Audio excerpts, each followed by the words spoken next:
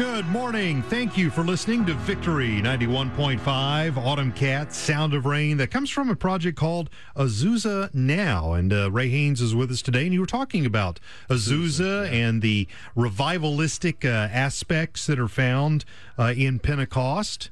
So it's almost as if you planned or somebody planned to play that song today. And it started raining as it was playing. Yeah, we looked up on the monitors and like, oh, where did this come from? Thank you, Lord. Well, as we said, it's all about God doing all the things. So he picks the music, he picks the rain, he puts it all together, and it makes it fun.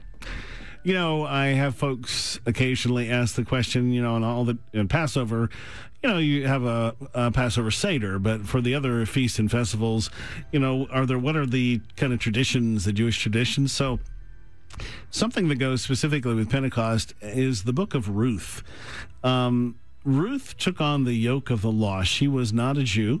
And that's when she decided to follow her mother-in-law, and she became one who followed the law of God on this holiday. So part of what's done is the entire book of Ruth, which isn't a real big book, is read in the synagogue on Pentecost.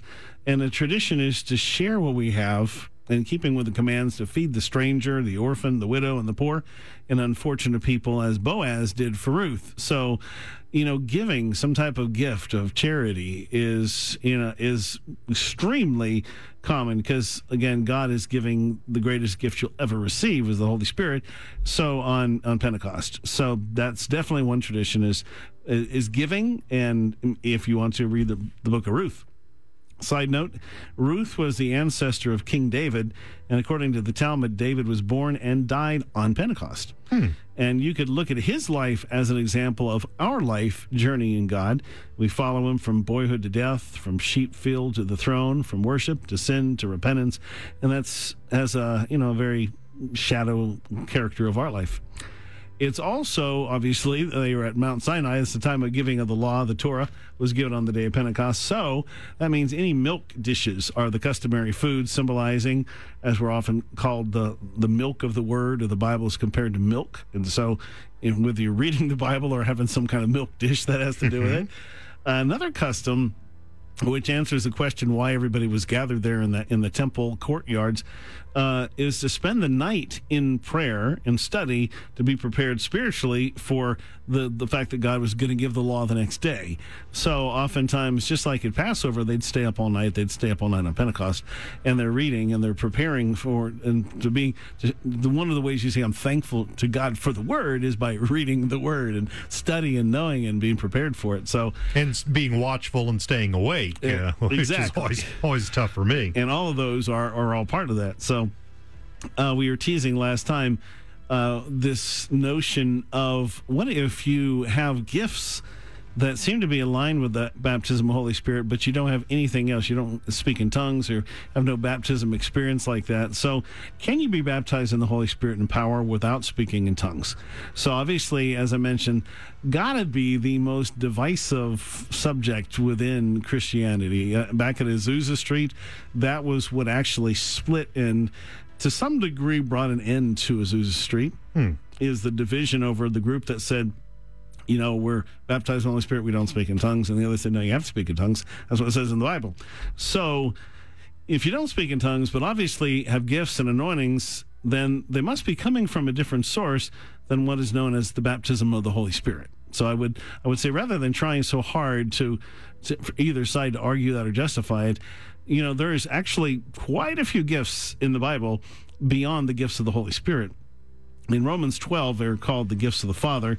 And the scripture says this, first, we have many members in one body, but all the members do not have the same functions. So we, being many, are one body in Christ, and individually members of one another.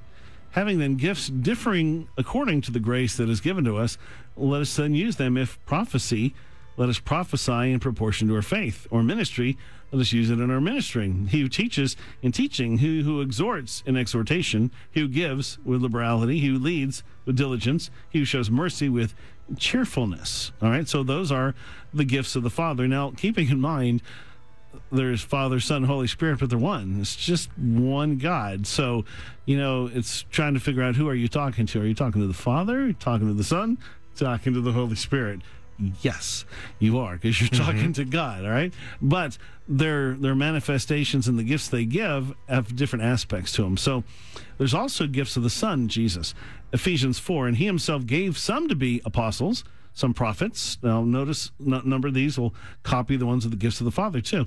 Some evangelists, some pastors and teachers for the equipping of the saints, for the work of ministry, for the edifying of the body of Christ, till we all come to the unity of the faith and of the knowledge of the Son of God, to a perfect man, to the measure of the stature of the fullness of Christ. So if you'll notice, the gifts of the Father, some of them overlap, but the gifts of the Son really have to do about leadership. It's about growing up the body, and it's about unity, which is, considering all the division that usually happens with the subject, the most important dominant fact of the baptism of the Holy Spirit and Pentecost is the unity of the church.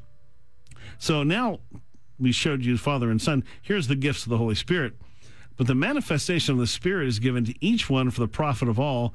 For to one is given the word of wisdom through the Spirit, to another the word of knowledge through the same Spirit, to another faith by the same Spirit, to another gifts of healing by the same Spirit, to another the working of miracles, to another prophecy, to another discerning of spirits, to another different kinds of tongues, to another interpretation of tongues. But one and the same Spirit works all these things, distributing to each one individually as he wills. All right, so again, a little bit of overlap there, but those giftings tend to be much more supernatural aspect where you don't have any control over them. Mm-hmm. Now, the negative side, I would say, just in the event that you've ever experienced this, and I pray goodness that you have not, but because some groups at different times throughout history, in our own day, the last 60, 70 years, their understanding of it, that it wasn't just the Holy Spirit. They manipulated, hold people's mouths, say these words. And I can tell you some stories that would just break your heart. And that was not God. And it was not the Holy Spirit. And it wasn't any of the gifts. And it certainly wasn't Pentecost. It was men trying to manipulate and control and benefit from these things. So all of that has happened. So one thing I would say as you try to understand, as you seek this, as we said over and over again earlier on this morning, which is just be open to God and let him fill you. Don't hyper focus on any aspect of anything, unless it's God. Focus on Jesus, and he'll take care of the rest, and including this understanding of Pentecost. And coming up, we're going to just basically read through the book of Ephesians in a very fast way.